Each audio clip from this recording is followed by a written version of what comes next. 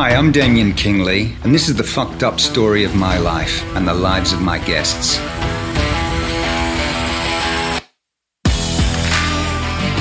In this series of podcasts, I'll be speaking to unique and inspiring individuals about their life, their personal stories, struggles, and experiences. Hi, this is Damien Kingley, and welcome to my podcast, Life Is, and I'm today joined here by The Voice. Howdy doody. And today's guest is the incredible Mr. Wesley Snipes. An incredible show. Hope you're going to enjoy it. On today's podcast, I have a guest who I really want to talk to about his career and life in general, and the adversity that he's faced along the way and how he's overcome, his various challenges and how it's defined him as a man and a businessman and a family man, whatever that, that man is. And we want to find out a little bit more about that. Look, the world today, times are tough, right? For a lot of people right now. Many people are facing their different challenges, but it's important that these different messages of hope and determination get out there to help uplift people. And, look, I always say that the most well-known artists, whether they're a musician, an actor, a writer, a disruptor, whoever they may be, that have gone on to become household names haven't necessarily been born famous. Okay. These people in many cases have come from simple, humble backgrounds. They've faced many hardships along their way, heartbreak, whatever you call it. It's just not all cotton candy and pavements lined with gold. So today it's some of these stories that I want to talk about and the determination it takes to build a successful career and family life. I myself have my own day-to-day challenges. I'm living with my current condition of terminal cancer. That's what they call it. I'm into my 5th diagnosis of cancer. I've just reached my 78th chemo and radiotherapy treatment and various surgeries. Very shortly, I'm about to go into my next stage of treatment. So my journey continues. Doctors, when I was first diagnosed with my cancer, and that was the first cancer, I'm now in my second primary cancer, which is metastasized and so on. But when I was first diagnosed with late stage 4 cancer almost 6 years ago, I was only told at the time I only had a few weeks left. And, at the time, I was also a single full-time daddy of 2 young boys. And, I always say that news gets you pretty focused. And, for me, it was a red rag to a bull. And it got me determined. It got me determined to say, look, man, I got a lot of living to do. I want to see my kids grow up. I want to give them away at their weddings. I want to see them graduate. I want to be around for them. I've got to be their rock. And so that was my light, in a sense, that has given me my determination and my fight to outwit the doctors and to keep pushing through. And, said 5 more cancers later, I'm still here fighting and kicking. And, this is part of my platform that I hope to use to help inspire others that are going through similar traumas, or maybe they're a family member that has someone in their family or life that's going through a trauma, to say there is hope. It's about positivity. I always say 80% of the battle's up here. As long as you're determined, as long as you're willing to fight, and as long as you know what you're fighting for, there's always hope. And as long as I'm around, can continue to use this platform to do what I'm doing with my various businesses around the world and to leave my legacy, not just for myself, but for my children. This is what I'm determined to do. So it's some of these stories that what we're doing here today and through this podcast show is to bring out some of these other great adversity stories and challenges that of some of these people that I'm sure that you know about and have heard about and love. They weren't always born famous, okay? They've battled hard to get where they've got to. And look, without further ado, I want to talk to you today about my guest today, who's an actor, a producer, a businessman, an author, a disruptor, a family man, and also, I guess I can say, the favorite actor of the IRS. One of them. He's also an incredible tech guru, which oh, yeah. And also a health disruptor. And a health disruptor and a tech guru. Yeah. And we're going to get into that too, because I am absolutely fascinated with this story. I mean, and let me introduce, because you're probably, for the folks that are listening, you're probably, who was that? That's the voice, okay? You don't see him, you don't hear from him, you don't know who he is, but that's the voice. That's just my little canary on my shoulder that sometimes chirps in, and we love the voice. So that's the voice. But, look, we'll get into it after. But, I'm really fascinated by the tech mogul sort of thing that you're getting into right now. And maybe just give us a quick insight into that. Oh, actually, well, firstly, let me introduce who it is. Yeah, man, they need to know who they're talking to, man. Exactly. They don't know who they're talking to. They don't know who we're talking to. I gave you a little hint. Not at all. And who I'm talking to right now is someone that, all my sort of a young adult life and all the way through to today has been someone so inspirational to me, and I've followed his journey, and it's just great to be with him. And it is Mr. Wesley Snipes. Right on. All right. Now, indeed. Hey, Damien, man. Peace, man. Peace, man. You're looking well, man. You're looking well. Thank you, sir. Thank you. Yes. Bless you. I didn't know that I had that effect on you, man. That the work had resonated with you that well. Oh man, it did. It's been a nice long run. This 40 plus years of being an artist and blessed with opportunity. And you never know how many people it affects and how far reaching your work travels. And you hit me all the way back home in Sydney, Australia, where I grew up. That's where I first met you in a sense. And, I followed you around the world ever since. So amazing. Right on, man. You're right on. Hey, have you ever been to the Bronx, New York, man? You know what? Could I say I've been to deep, dark Bronx? I haven't. But, New York is one of my favorite cities in all the world. Deep, dark but not Bronx the as opposed to light, bright Bronx? I'm talking back in the old days, right? No, we're talking to the Bronx back, where I came from in the 70s.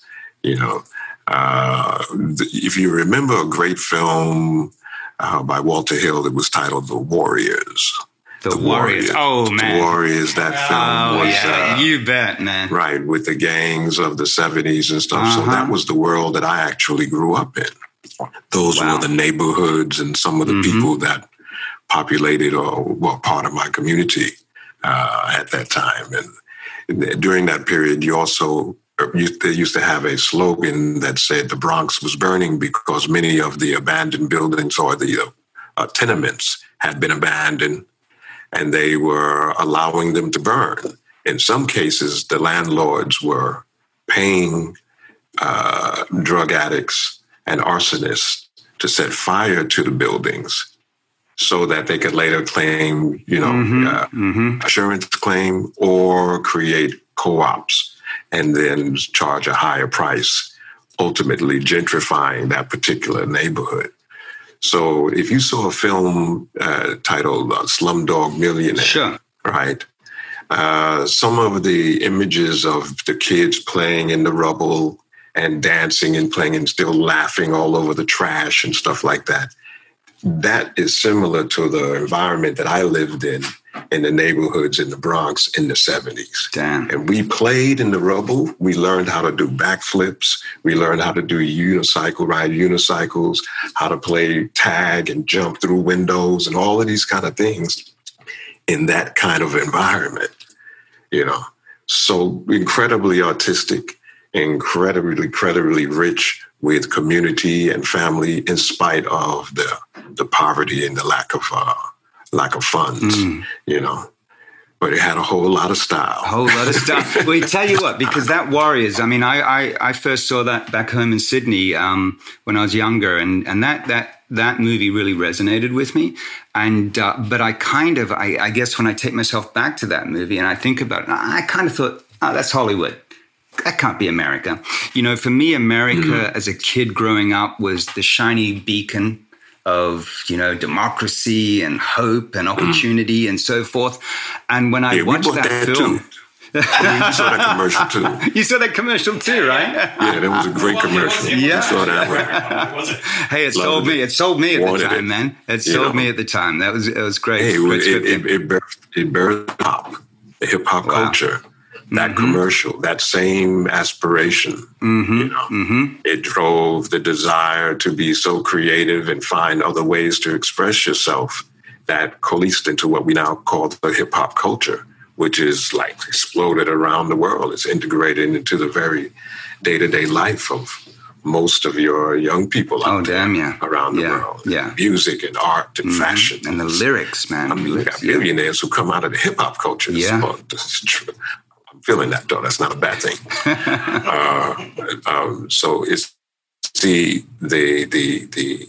blossoming and the constant that all things change, things evolve. Sometimes you never know what's around the corner, and sometimes when you're a little ant on the balloon, you can't see what's over the crest, the summit. And it might be something wonderful, spectacular that you never expected, that really expected, that changes the world, Well, look, the world, and maybe we'll talk about that a little bit later, is a really unusual place right now. There's so much going on, with the global pandemic, with partisan politics going on in various countries, including your own. And again, that resonates really loudly with me, even though I'm not an American citizen. I grew up living and breathing Americana as a kid back home in Australia. And, right now I'm finding it really difficult to watch what's going on when I watch the news channels and everything going on in America. I find it really difficult because it sort of tears at my heartstrings. But again, we can talk about that a bit more later. But yeah, there's a lot going on in the world, man. A lot going on in the world. Yeah, man. Yeah. But greater cats than us have been through worse, for real, Damien. If you really, recall the history, there's some cats that went through some real shit. Oh, yeah. Some heavy stuff. And they for long periods of time. I mean, even going back to the biblical days or the archival days or even the scrolls and the writings on the temple walls, they talk about cats that went through some hell. Hell, man, hell. History is cyclical. History is cyclical, It really is. And that's the great lesson. We're here because we are the latest and greatest version of all of that. And better best prepared at the time, and what is at hand. So I know it's crazy out there, but we like warriors, man. We came, and that's like Talon of God, baby. We came here for this purpose. It ain't no mistake that we're here. It ain't no mistake. And I honestly believe as you go back in history and you read some of the people in these biblical stories and in history and whatever, we got the light challenge because, man, they had it hard in the old days. We got the light version. Let a pterodactyl or brontosaurus chase your ass and you see how you feel. How that work out? Absolutely. You know what I'm saying? Just don't have penicillin. Just remove penicillin from your life right now. See what yeah, exactly. Man. Yeah. God damn. But we're doing good. We can do a lot better. And that's, what you're doing. And thank you for, bringing the community together. It resonates very much with what we are looking at in terms of wonderful, what we call multi-talented hybrid skill masters, people who are extremely proficient and adept at more than one thing, and can do it and do it for justice and do it for right and for the betterment of man and womankind. You're doing that, man. It's not just talking it, you're walking it, and that be a great example, not only for cats like myself, but for all of the younger ones that are coming along, and as an inspiration to the ones that are coming along, that they can do it too. It's cool to be on the right side of history. It's cool to do some good stuff, good work, to fight the good fight. It's cool, It's a little rough sometimes, but it's cool. You just made it sound cool. He makes it sound cool, right? It is cool, man. Hey, baby, that's what daywalkers do. We cool. I'm going to clothe a homeless guy right now. Man, you make him cool. It's all right. Damn. I mean, I'd love to know more about daywalkers in a minute, but listen, I just sort of want to roll it back a bit again, and you started talking about your days back in the Bronx in the 70s and so on. And I just thought it was Hollywood, the Warriors. But man, from what you're saying, that was the Bronx. It really was the Bronx. One aspect of it, one dimension of it. But, you had family. I mean, you had soul food going on in the Bronx at the same time, right? And you had the gospel, you had the church. Literally, man, when I went to high school, the High School of Performing Arts at, 13, 14 years old, something like that, I would have to take the bus from all the way to the train, the subway, the L train, down to Broadway, 45th Street, 46th Street, where the school was at. The Fame School. Some of the younger generation will know that's Fame. Yeah, Fame, man. That was my second after, the Warriors. It was Fame for me. Yeah. I was inducted into the school there, and from the Bronx, the only cat in my neighborhood who was going to an art school like that. Some of the other ones, they went to the Music and Art, which was actually in the Bronx. But the Performing Arts School was down in Broadway, on 46th Street in Broadway. And, hey, man, I would have to take the train or the bus, being a young shorty like that, by myself every day. And I never had no problems like that. Occasionally a group of cats might come and try to take your bus pass. But for the most part, you didn't have cats snatching you up. You didn't have none of the gunplay. That wasn't even in the mix. So children had the freedom, strangely enough, in that kind of environment at that time, to roam the streets, to travel and traverse from city to city, without being harmed, without being, molested, and without the fear. And remind you, we didn't have everything was landline. So when you left the house, your parents didn't know if you were coming home. It's answering machine, right? Before answering machine. I was just talking about this the other day. We played a game called Roundup, and a Roundup was like a tag amongst teams in the neighborhood. Sometimes it would be block, or it would be group against group. And we would set a boundary, and the boundary could literally be three boroughs. Like, you can't go to Long Island, you can't go to Queens, right? But we're in the Bronx now. So literally we would start to chase, and cats would be on the train way out in Rockaway somewhere. You would come home, man, at almost 11 o'clock at night because you had to take the train all the way back from Brooklyn. Yeah. Your parents. And what, you're like 11 years old or something? Yeah. And it was okay. It was okay. Yeah. Now, forget it. Forget about it. Forget about it. I don't even let my kids down to the corner shop. And they're 11 and 13. And we got to change that, man. That's crazy, isn't it? Because, Wesley, as you said, I remember in Australia, my parents would let me out. And same thing, I wouldn't come home till 10 or 11 o'clock at night. And there was no mobile phones. I would have to leave a message at home on the answering machine, right? Say, hi, Mom, I'm at my friends. But I'd be out gallivanting about doing crazy shit. They didn't know about it. But, they were okay if I came back at 11 o'clock at night. It was safe. Yeah, it felt was safe, right? It was safe. Just ain't that way anymore. And the people cared about each other, the elders and the young, even the guys who were the gangsters, the shorties, and they would like, look, shorty, you go to school, you go to class, you don't get into this, get your ass home, get off the street, go home. They would do that. Now it's a little different. Some of them don't have that moral compass. Yeah, there was a code once. A lot of people don't have that moral compass. purpose. We're finding out. It's crazy capitalist. That's the big battle right now. Taking over the whole world. That's the big battle. So you got into martial arts from, at an early age, from what I understand. I mean, was that a product of your environment, or that's just something you wanted to get into? Or was it Bruce Lee? Oh, was it Bruce Lee? Yeah. Oh, definitely. Bruce had something to do with it, and Kung Fu movies on Saturday afternoon had something to do with it. The neighborhood had a lot to do with it. I was real short when I was a kid, and I think people thought that I was going to be a midget.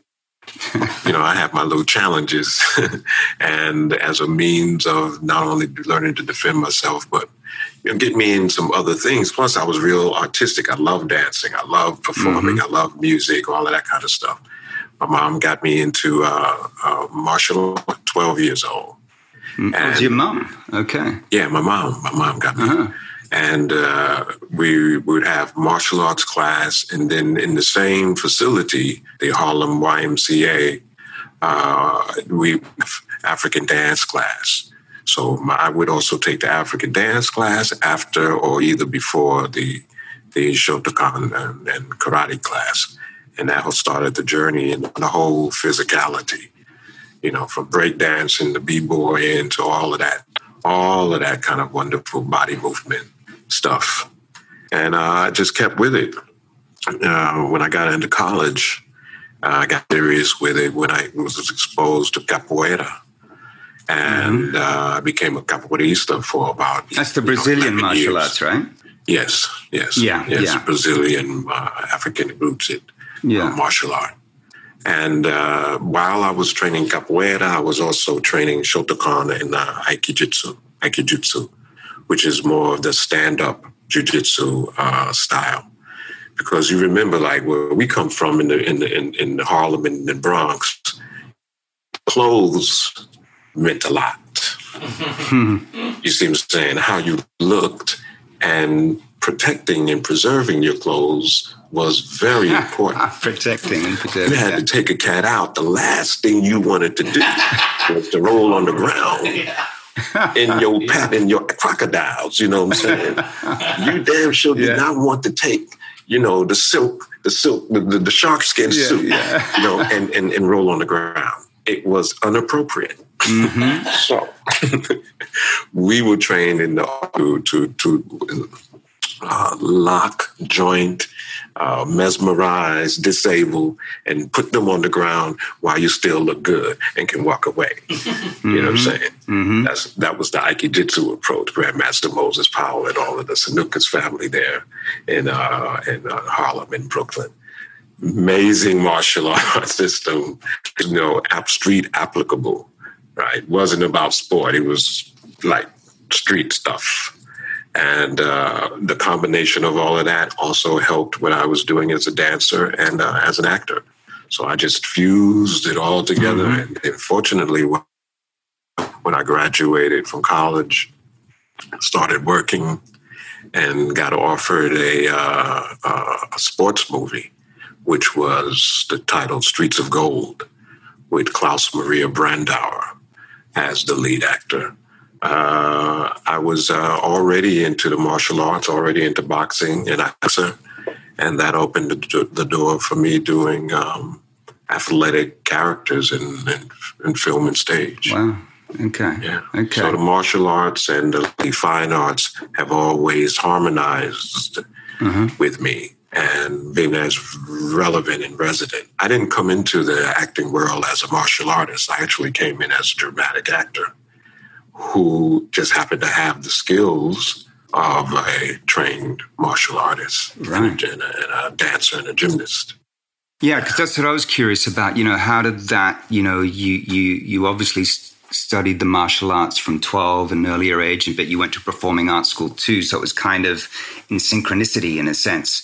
But were you as a child sort of thinking maybe my direction is I'm going to go for a professional martial artist and continue that thread, or was the acting and theater and that bird always what defined you and thought that's that's who I want to be.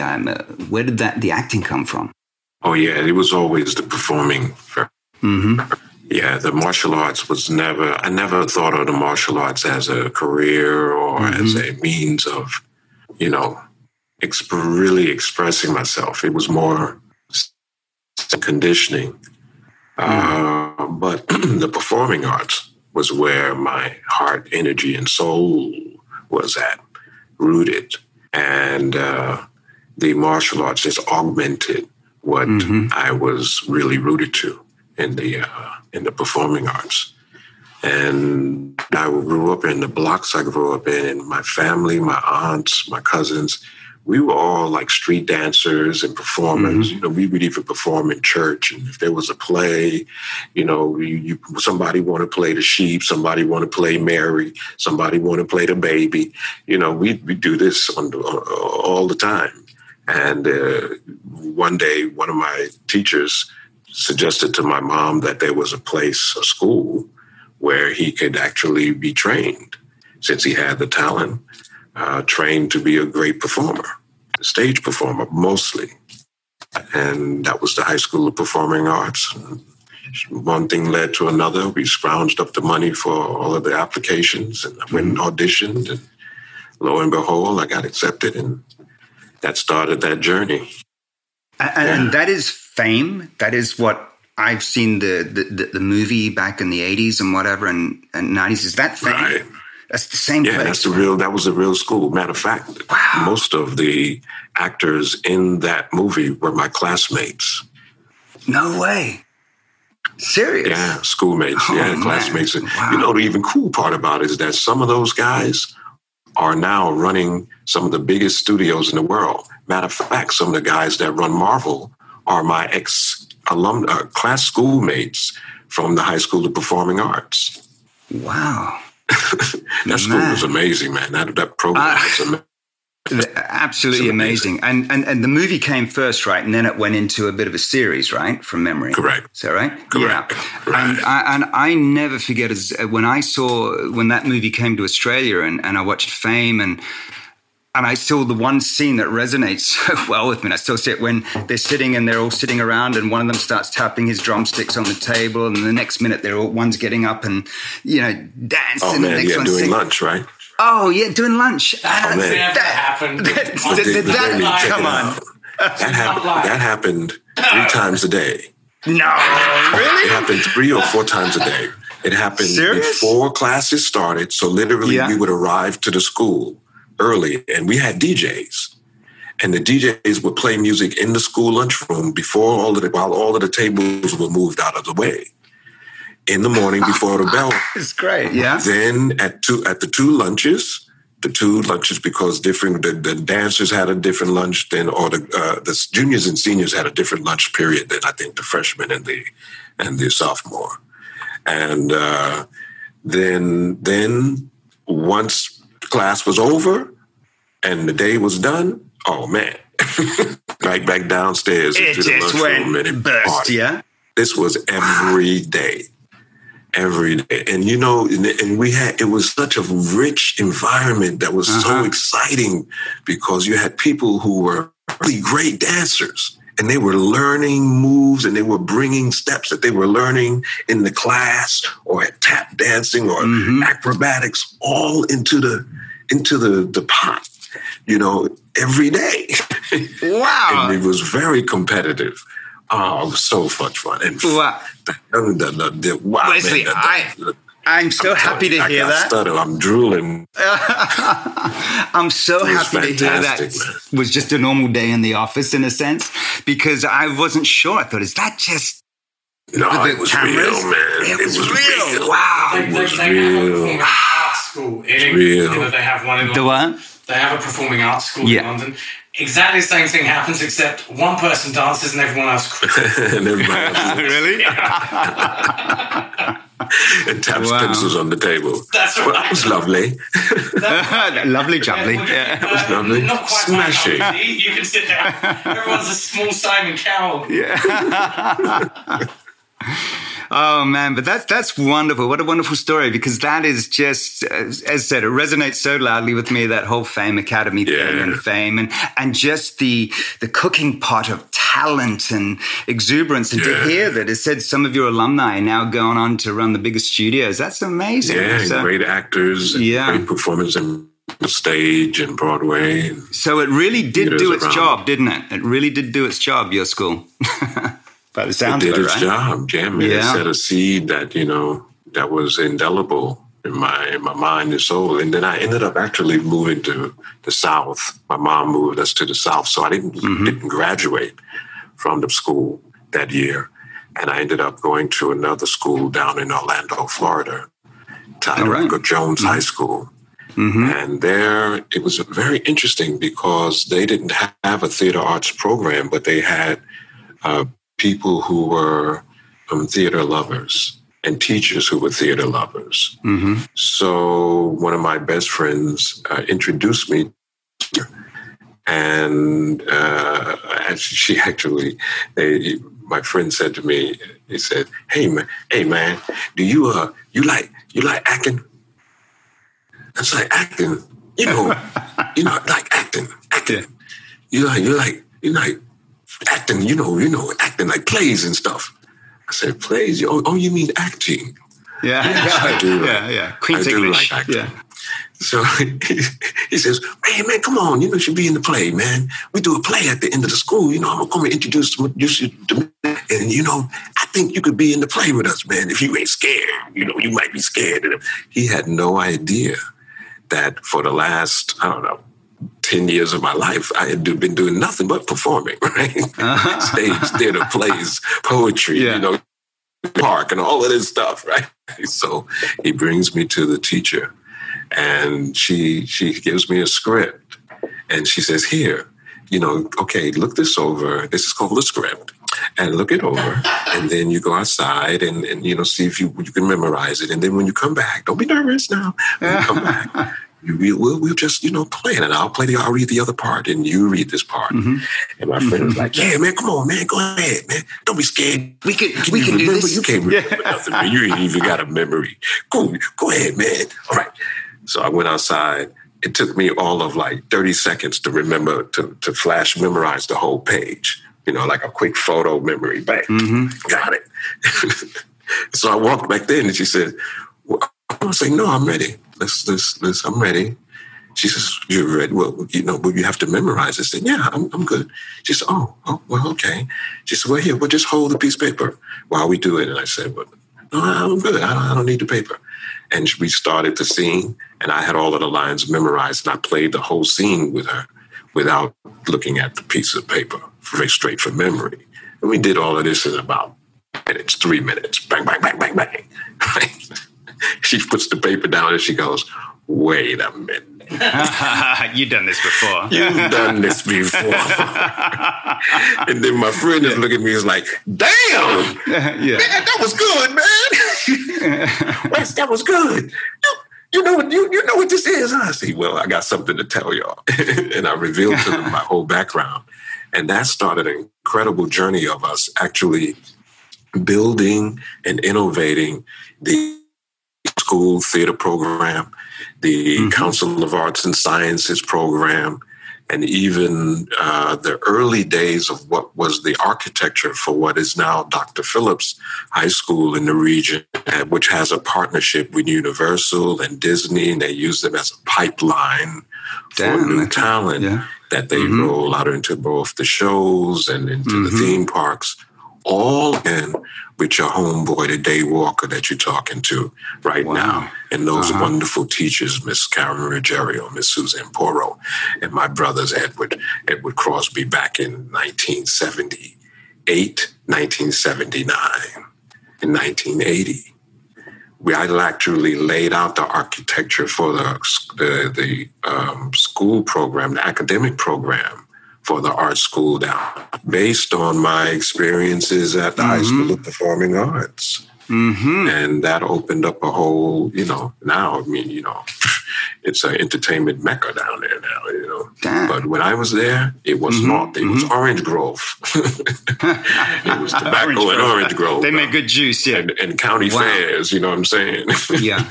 So you brought that experience and learning that you had back in New York, you brought that to Orlando and the school in a sense, and they instilled that? Out of desperation and mental survival. Yeah. Wow. Yeah, because I missed New York so bad, so much, and I was angry that I was even brought to Florida. And not a worse, I'm going to the school that my mom went to. Oh, my God. What's it your mom went to? What did I do to deserve this? Get me out of here. So then you got the hell out of Orlando and got back to New York, right? Caught the first Greyhound smoking, baby. And fortunately, because those same teachers introduced me to going to colleges that had professional training arts programs and the requirements it took to get accepted. Lo and behold, for Juilliard, NYU, North Carolina, made applications. Some of my academics didn't get me in certain places like Yale and all of that. But the State University of New York at Purchase, they also accepted me. And since it was close to the Bronx, for me, and a state university on top of that, in the United States, this is a state subsidized university. Within a series of colleges and universities under that moniker. I could afford it. They were giving me a scholarship, and it was a complimentary program to, and all of the other ones, NYU. Some of the actors from the Purchase were smoking the ones from Juilliard in terms of work and performance and skill ability. So I was like, oh, man. If I can get the money and get the resources to get to the school and have the audition, I know I'll get in. Just let me get there. And that was the challenge, right? To come up with that, $500 to $350 or $500 it took for the application and the bus ticket and the round trip to get from Orlando, Florida, where I was living at the time, to White Plains, New York. Yo, man, we had to hustle too, man. We had to get out. I had to wash windows. I had to sell flips, ices. You know what I'm saying? I had to wash cars. Did whatever it took. My grandmother had to. My grandmother, she had to work for some people in their house. And do some nanny services for people and some homekeeper services for people. To get that money up. We got the money. Yeah, man. I made it to. Wow, man. Hey, dude.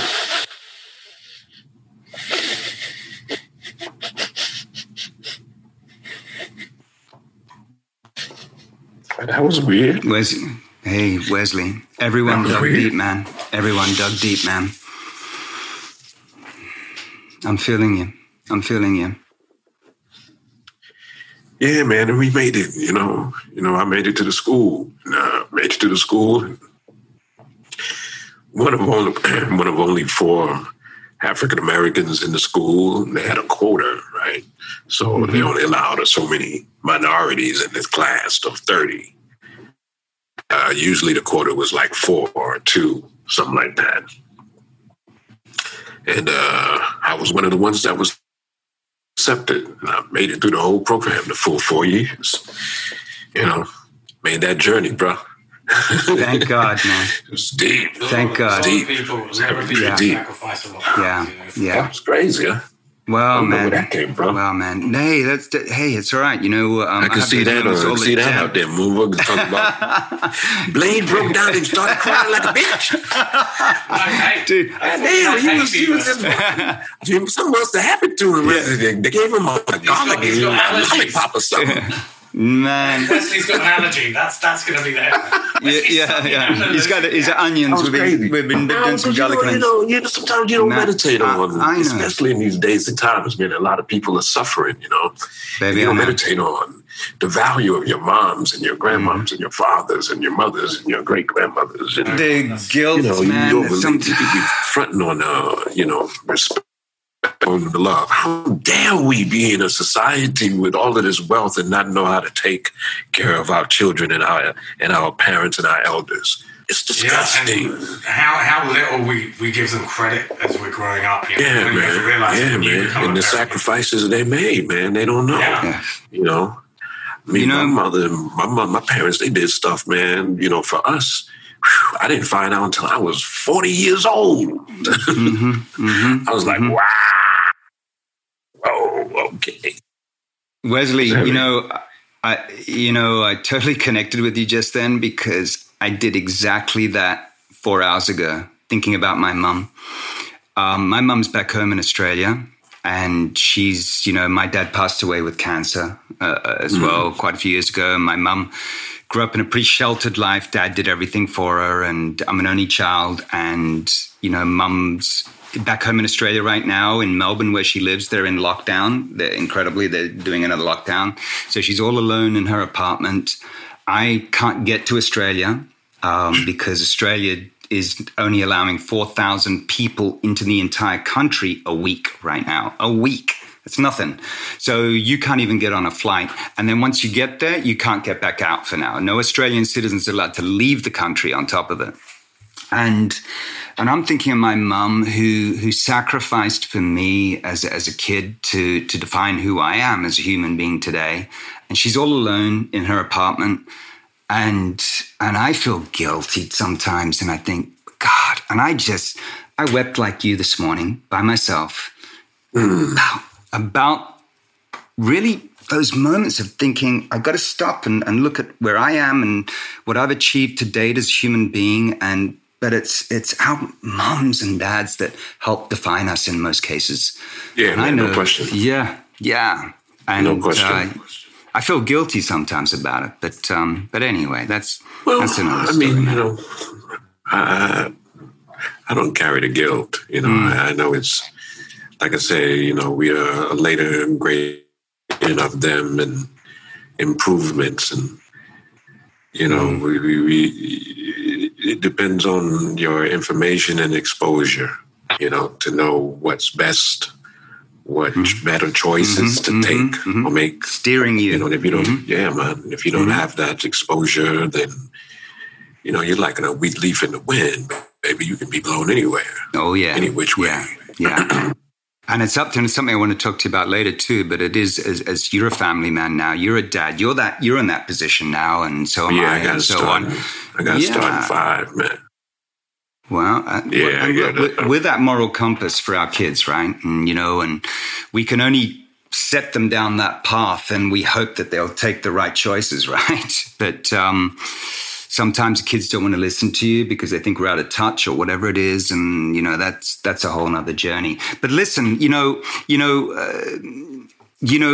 when you started out as an actor, and I'm just curious, and we're going to move on from this in a minute, but I'm just, who sort of mentored you, or what guided you? Who did you look up to at that point? So that's what I'm aiming for. That's my mentor. I'm going to get into this acting world. How did it start for you?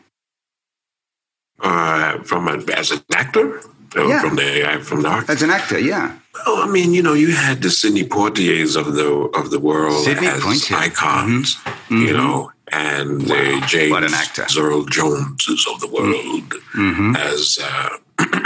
as the Harry Belafontes of the world. They were the pinnacle. But, I was an action guy. I like body movement. So for me, I was more stimulated by the James Browns, the Michael Jacksons, the Tom Jones, the Gene Kellys of the world, the Charles Bronson, the Ben Vereen's of the world. These were people that really stimulated me because they were body movement people. And I liked body movement. I liked body movement more than I liked dramatic acting, actually. If I would have my druthers, I would have been a dancer more than an actor. And it just so turned out that the school didn't offer the program for dance. especially college. So I lost that dance exposure in Florida, but then I lost it again once I got to college, because the program at college was primarily a dramatic arts program, doing repertory theater and Shakespeare and all Ibsen and all of the wonderful classics around the world. Yes, but nobody was dancing, right? So that kind of took me in a different direction from what I thought I really was going to do, as be a showman, a Sammy Davis Jr. type of a show, a song and dance stage. Well, since it didn't go that way and I ended up in the movie, arts took the place of me being able to dance and get that fix of the body movement that I wanted initially, from being a dancer to being a dancer. So what are you saying? Are you saying you're looking for a big Showtime musical that you want to do next or something? I was almost in Dreamgirls. Oh, I was almost in Dreamgirls. Yeah. I was a finalist for that. Funny enough, Eddie Murphy ended up in that particular role. But when I walked in, most people didn't know I could sing, dance. Most people know that I can dance, really sing, right? So I have always had a thing for musical theater, and really that was my forte prior to getting into the dramatic side of acting. And then movies came along as a result of my dramatic acting on Broadway, result of my dancing. You did one show on Broadway, right? Yeah. I've done three. I've been on Broadway 3 shows on Broadway. times. 3 times, wow. All dramas, all dramatic work. 1, 2, 3. When you were younger? After college, yeah. This is in my late 20s and 30s. Yeah. Do you miss 20s and 30s. I do. There's something about age, man, that's just so special. So, and even when I go see plays now, I just get charged up and, I have to walk backstage. Since I got family, I can introduce the family to the cast and the costumes and all of that. And I go stand on the stage in front of the lights and just look up into the mezzanine and be like, man, oh, wow. Yeah. That whole live performance must be a totally different thing than being in front of the crew and the camera. It's just, Because was it a Michael Jackson video that was kind of your break and moment, in a sense, that you did bad at one point? Or how did that work out? That kind of came around in a strange way. It came a little bit from the theater, but I think I did the boxing movie. You did Wildcats before that, though, didn't you? You did Wildcats. Yeah. Anyway, it was an acting audition, and Scorsese was there, and Quincy Jones, the great Grandmaster Quincy Jones, he was there.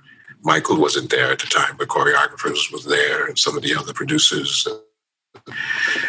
I knew that Scorsese or De Niro and Pesci and all of that crew, the Italian boy crew, right? So, and James Woods. And I watched the movies studied the movies that they made with those actors. So I know he liked that style of acting. So when I went to the audition, I tried to give them a little bit of what I perceived Robert De Niro or James Woods was doing in the movies they did with Scorsese. Right? Maybe he would recognize, or say, look, that's kind of like, what Robert does. That's kind of like, boom. And sure enough, it worked. And they cast me as the gang leader next to Michael, right? And Michael had to sign off on this. So Quincy had signed off on it, and Scorsese had signed off on it, and now all legends. Yeah. But what Michael didn't know was that I was a trained actor. He thought I was actually a gangbanger. So in one of the scenes, to me, there's a scene in Bad where we're in the, and he turns to me and he says something like, you in Bad or blah, blah, blah. We do the scene and then we say cut. And he stops and he looks at me and says, you should really pursue acting. you're really good at this, You're really good. Yeah. And I'm like, oh, thanks, Mike. That's pretty cool. Oh, really? Really? Have you ever considered acting? Really, like training really professionally? And then it hit me. I was like, oh, snap, Michael Jackson thinks I'm a gangbanger. Not a gangbanger. I'm like, Mike, you think I'm a gangbanger? He says, well, yes. I mean, you could leave that life. Mike, whoa. Whoa. Straight off the streets of God, Michael Jackson. I'm a professionally trained Shakespearean actor, actually. I've been doing it for well over 8 years. By Malcolm Gladwell's measurement, I would be a master of acting, actually. I've put in my 10,000 hours there, Mr. Michael Jackson. I didn't actually say all of that, but you get the picture.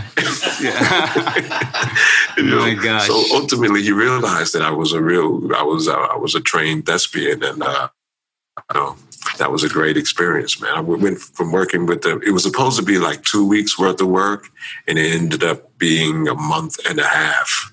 A month and a half? Wow. Yeah. Mm-hmm. Yeah. Why? Just lots of different takes. Yeah. It was Michael Jackson because it went from being a short film. Mm-hmm. It went from being a video to a short film, and it was innovative. It was, way above. What's that word? A cut above the rest. No one was doing it like that. So it was a game changer at the time, wasn't it? Yeah. Yeah. So it's like almost 45 minutes or 30 to 45 minutes long, which was really supposed to be a music video. Yeah. But you must have at times thinking enough, right? Because I've watched that over and over again. Who hasn't, right? And just thinking, oh my God, man, the synchronicity, the timing, the perfection in so much of this video at the time, you just think there's been nothing like this before. But now you're just saying it went to like 6 weeks to shoot, music video. Man, you must have enough. Oh no, man, that was a check. It was a check, baby. Baby. I was getting paid week to week, baby. Okay. I hope to never hear Keep it going. Oh, please, Lord. Don't you want one more take, Mike?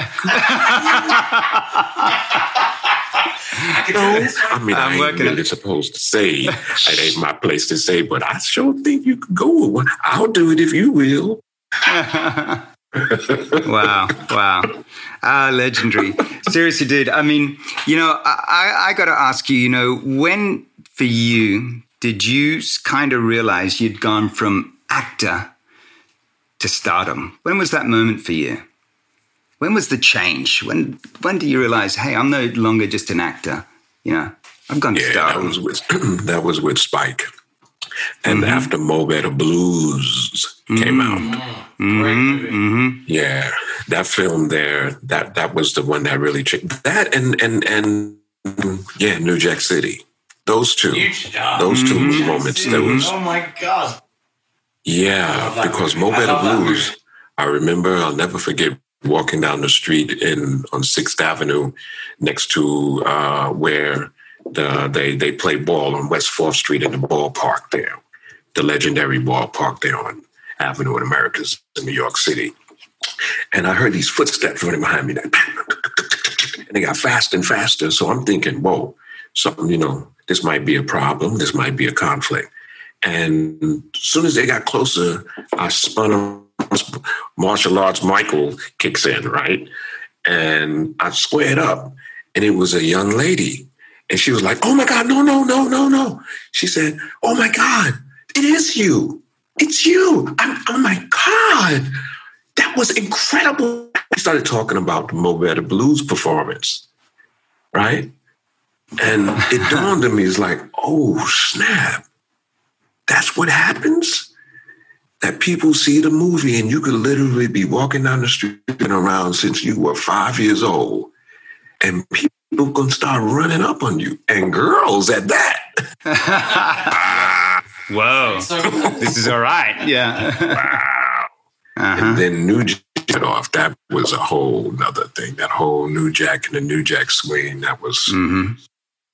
Just went to a whole different league, yeah. We walked into a club one time, of the film and some performances of all of the music artists that were associated with it, all of the Teddy Riley crew and all of that. And we walked into this big club in Washington, D.C. And when we walked in, the whole place went crazy, like we were rock stars. Mm-hmm. I was like, whoa, wow. And then all of the champagne started, and then I was like, oh. And you want to hear something really crazy, because prior to that, about 10 years of that period, I was living as a practicing Muslim. Mm-hmm. So I didn't drink, I didn't smoke, I didn't fornicate, I didn't do none of that for almost 10 years, right? And now I'm thrown in the world of Hollywood. And wow, it was deep. Yeah, which is all about drinking, partying, and fornicating, right? You're saying that your faith was tested at that point? Oh, was it? Many times. Hallelujah. Hallelujah. Many times. Just one thing. I mean, the year after New Jack City, then, I mean, as far as I remember, you were just a superstar. It was White Man Can't Jump that just was like, holy crap. I think I watched that movie 20 times when I was younger. Wow. But, I didn't have that perspective of it. I didn't have the perspective of starting. I thought the hip-hop artists were more famous than I was. I didn't know the volume of people that were actually watching the films and really how far film actually traveled. And, I'm right over in Australia, man. So, wow, it's amazing, right? Mm-hmm. So I'm in the hip hop culture, and the hip hop culture got superstars, and you got the musicians, the rappers, and very few actors were superstars in the hip hop culture at that time. So I didn't have a perspective on the value of that kind of access and the impact I was as an artist in that in film. Films that translated around the world, But today, has that sunk in still, or you still kind of think, wow, or now it resonates loudly? Oh, I get it the now. Impact. You get it now, yeah. Oh, yes. Yeah. Oh, yeah. Oh, yeah. Buddy, I get it now. I understand very, very well the power of having that platform and having access, and the power of imagery, and how images shape, they can construct or destruct those cultures, ideologies, sense of self. And it's a very powerful tool, and I've been given access to it, keys to it. And it's a gift. The gift to understand it and do it. Mm-hmm. So we're going to use it for the betterment of humanity and fight for. I mean, you see that across all of the work that I'm doing. There's the streaming, technologies that we offer to the world, talking linear as well as VOD, high-speed data fiber technologies, offered in formats that are free. Or whether we're doing something with VR and AR, where we're combining our physical wellness interest with mental health and exploring ways of taking the VR technologies and being narratives or stories or interactives that service the needs of the mental health community. Or of languages of people. We have technologies that allow us to real-time translate voice to text and voice to speech, 70 different languages, maybe 100 different languages in text. These things that allow for greater communication, greater collaboration, and greater exposure, arts to the cultures and the ways, and options, I think, yeah. So all of that's on the same trajectory as, that we are looking at to create legacy and institutions that combine science and technology and the holistic arts, performing arts, liberal arts, metaphysical arts as well, healing arts. Healing arts together. Yeah. We were looking through some of that stuff. Last few days. I mean, it's really pretty amazing. It's pretty. And the thing that I couldn't get my head around was that it was entirely free. You know, I was like, there's got to be a catch here somewhere, surely. And then, you know, where's the catch? It's kind of crazy. Yeah, you're talking about the Tiki Live Tiki Live and T-Stream cable or alternative. Yeah. So basically, if you imagine what, say, Verizon is, or what maybe Sky or Orange. I'm trying to think of maybe Thomson in Australia, or maybe a cable carrier or the cable carrying equivalent in that region or the UK. And this is a similar platform, but without the need for cabling, instead satellite and dark fiber and the web. So you can do all of the things on your cable network, but now you have global accessibility underground, through the water, and through the sky, through the air. Yeah. The thing that sort of blows me away from what I understand about it is it's free. Yeah, that's one of the part I'm trying to get my head around. Yeah, sure, because their content attracts sponsors, strategic, and that can be monetized. That can offset some of the need for what were subscriptions or certain license models. And then you also have the VOD. So certain content is made free in certain regions to a certain, and then more premium content or other content you might have to pay for. Even live events you might have access to.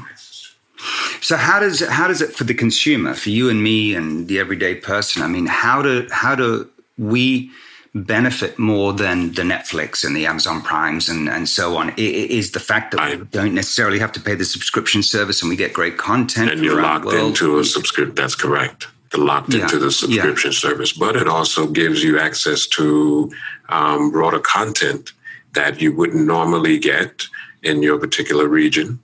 You can get it in a linear format, like your natural television guide, or you can get it in the style of format where you pay without the subscription. And then for those who are, say, broadcasters, there are revenue opportunities that you leverage the aggregate of all of the users on the network or within that particular sector. And then you, like you would on YouTube, get a revenue share from either the CPMs or ad revenue that can be buttressed in front of or around your content, as well as giving you the opportunity to go direct to your consumer, peer-to-peer, person-to-person, on your terms and your conditions. Yeah. So you get the benefit of the collective and the community, but you also get the benefit of having an interactive system to present your content, but also a pay system as well to exchange between you and that particular customer. And then you keep that information for your further business growth, expansion. Wow, damn, dude. I mean, this is all Daywalker stuff, right? Because most people know me as the actor. Right? They didn't know I was a tech wizard too. You know, a PC side. I done build Knox. I done build data centers. I done all this kind of stuff, man. But this is the disruptor, set, man. You know. You were way beyond an actor, man. You were way beyond an actor. That was a part of your journey. As an actor, you know what I'm saying? Moonlight as an actor. I'm really a television.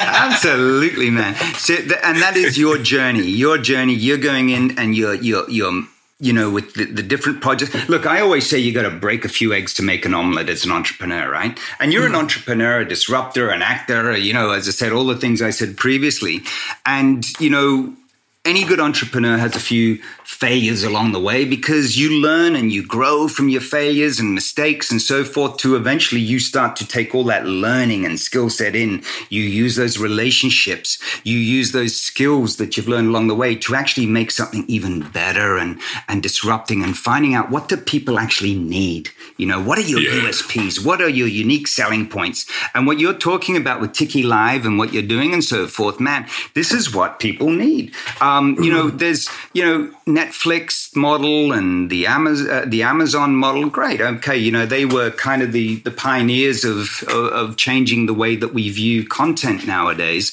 But things are going to get disrupted. Things are going to keep moving forward. The model's going to change. And wow, it sounds fascinating what you're doing. I mean, who do you see as your demographic for this model in the future? For the technologies, it's really anyone. It's the full scope of talent, because it's ubiquitous. You think of it as utilities. It's the needs of the home builder or the creative artist. We're enablers in that sense. But I would say if there's any overarching theme around what we're kind of focusing on in the creative side is dynamic action and body movement content. You know, action across the genres. Yeah, man. I'm that Fred Astaire, Gene Kelly guy. You know, Wesley, can I ask you? Would it be possible to send us some links? We'd love to include them, you know, on the page. Yes, I'll send you some links to, you know, the platforms, and also to some of the technologies. And we're doing some wonderful things. We're doing stuff with blockchain technologies in a number of different sectors, not only from products to pill imprinting to content media distribution for the blockchain community,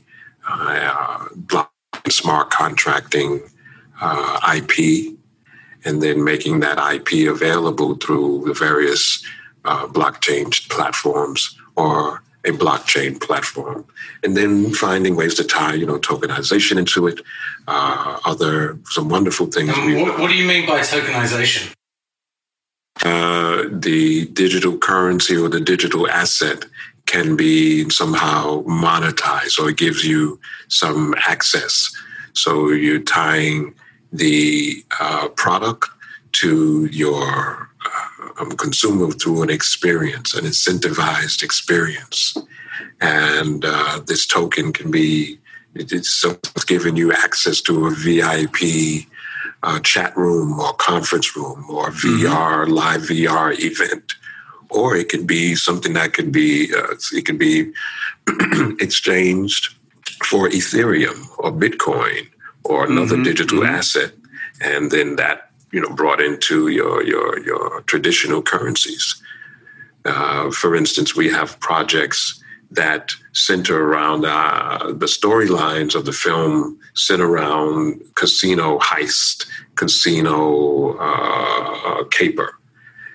That automatically opens up a natural integration of tokens that are used in the film, but also have a place in the real world, and can offer the viewers or the person who comes to the film, or even the person who plays the video game, right, a certain incentive for being down with the community or a customer. So you're bringing some sort of community aspect into the platform and model, is the idea, where people can engage in a sense with the platform? Absolutely. Is that the idea? Absolutely. Yeah. Interaction, immersion, and exposure. Wow. The focus. Okay. Yeah. So the Daywalker Clique, that's the whole global community of these native skill masters from science and technology, like our friends at the NASA Johnson Space Center, our friends over at Musk, Starlink, to our friends, who make some of the best movies in the world. And I mean, like the guys who are the actors and the stuntmen in some of the Avenger movies. These are all down with the click. And they vibe on the overarching goal and agenda to create better quality content that is constructive and entertaining, edutainment, and take the use of their technologies to communities that are often marginalized or overlooked so they can scale up. And then in whole, create options for a better quality of life. And who has control over that content that comes in on the platform? Absolutely. Even the content creators have content, and we are very much into privacy. So some aspects of the platforms offer complete anonymity and privacy, and we as the servers or as the hoster don't know anything about who that person is beyond their account number or some identifier. But all of their information is private, and we don't sell it. We don't, get into all of that. Yeah. And a consumer can just log in, from whichever device. Without both paying anything. APIs, applications, and also browser-based access. Because we really cross the spectrum. So, you can have that type of one-off live pay-per-view event that's controlled, and you control the paywall, et cetera. Or you could have an ongoing series where, the series is free, but the content creators benefit from the advertising dollars that are built around or generated by that particular content. But generally, the consumer experience is free, or it's paid for by at some levels or free. Yeah. Okay. See, that's the part where you kind of look. Actually, when you think about esports, the big game changer in esports was to build a great game with good support and actually just make it free instead of constantly gouging people for money, And when we were but it's regional, some regions of the world, it's okay. Some regions of the world, they only deal with, in that space, they only deal with digital assets. So it's very okay, for them to pay a subscription fee or an access fee or a VIP pass or something to tier up. Like, for instance, you could be down with the Daywalker clique, but everybody's not. You feel me? You gotta earn the right to be a Daywalker and really down with the clique. What do you do? What have you done? What are you planning to do? All determines if you get to join the clique and not become a Daywalker. You might just be a Night Stalker, and that's cool. You're not a Daywalker.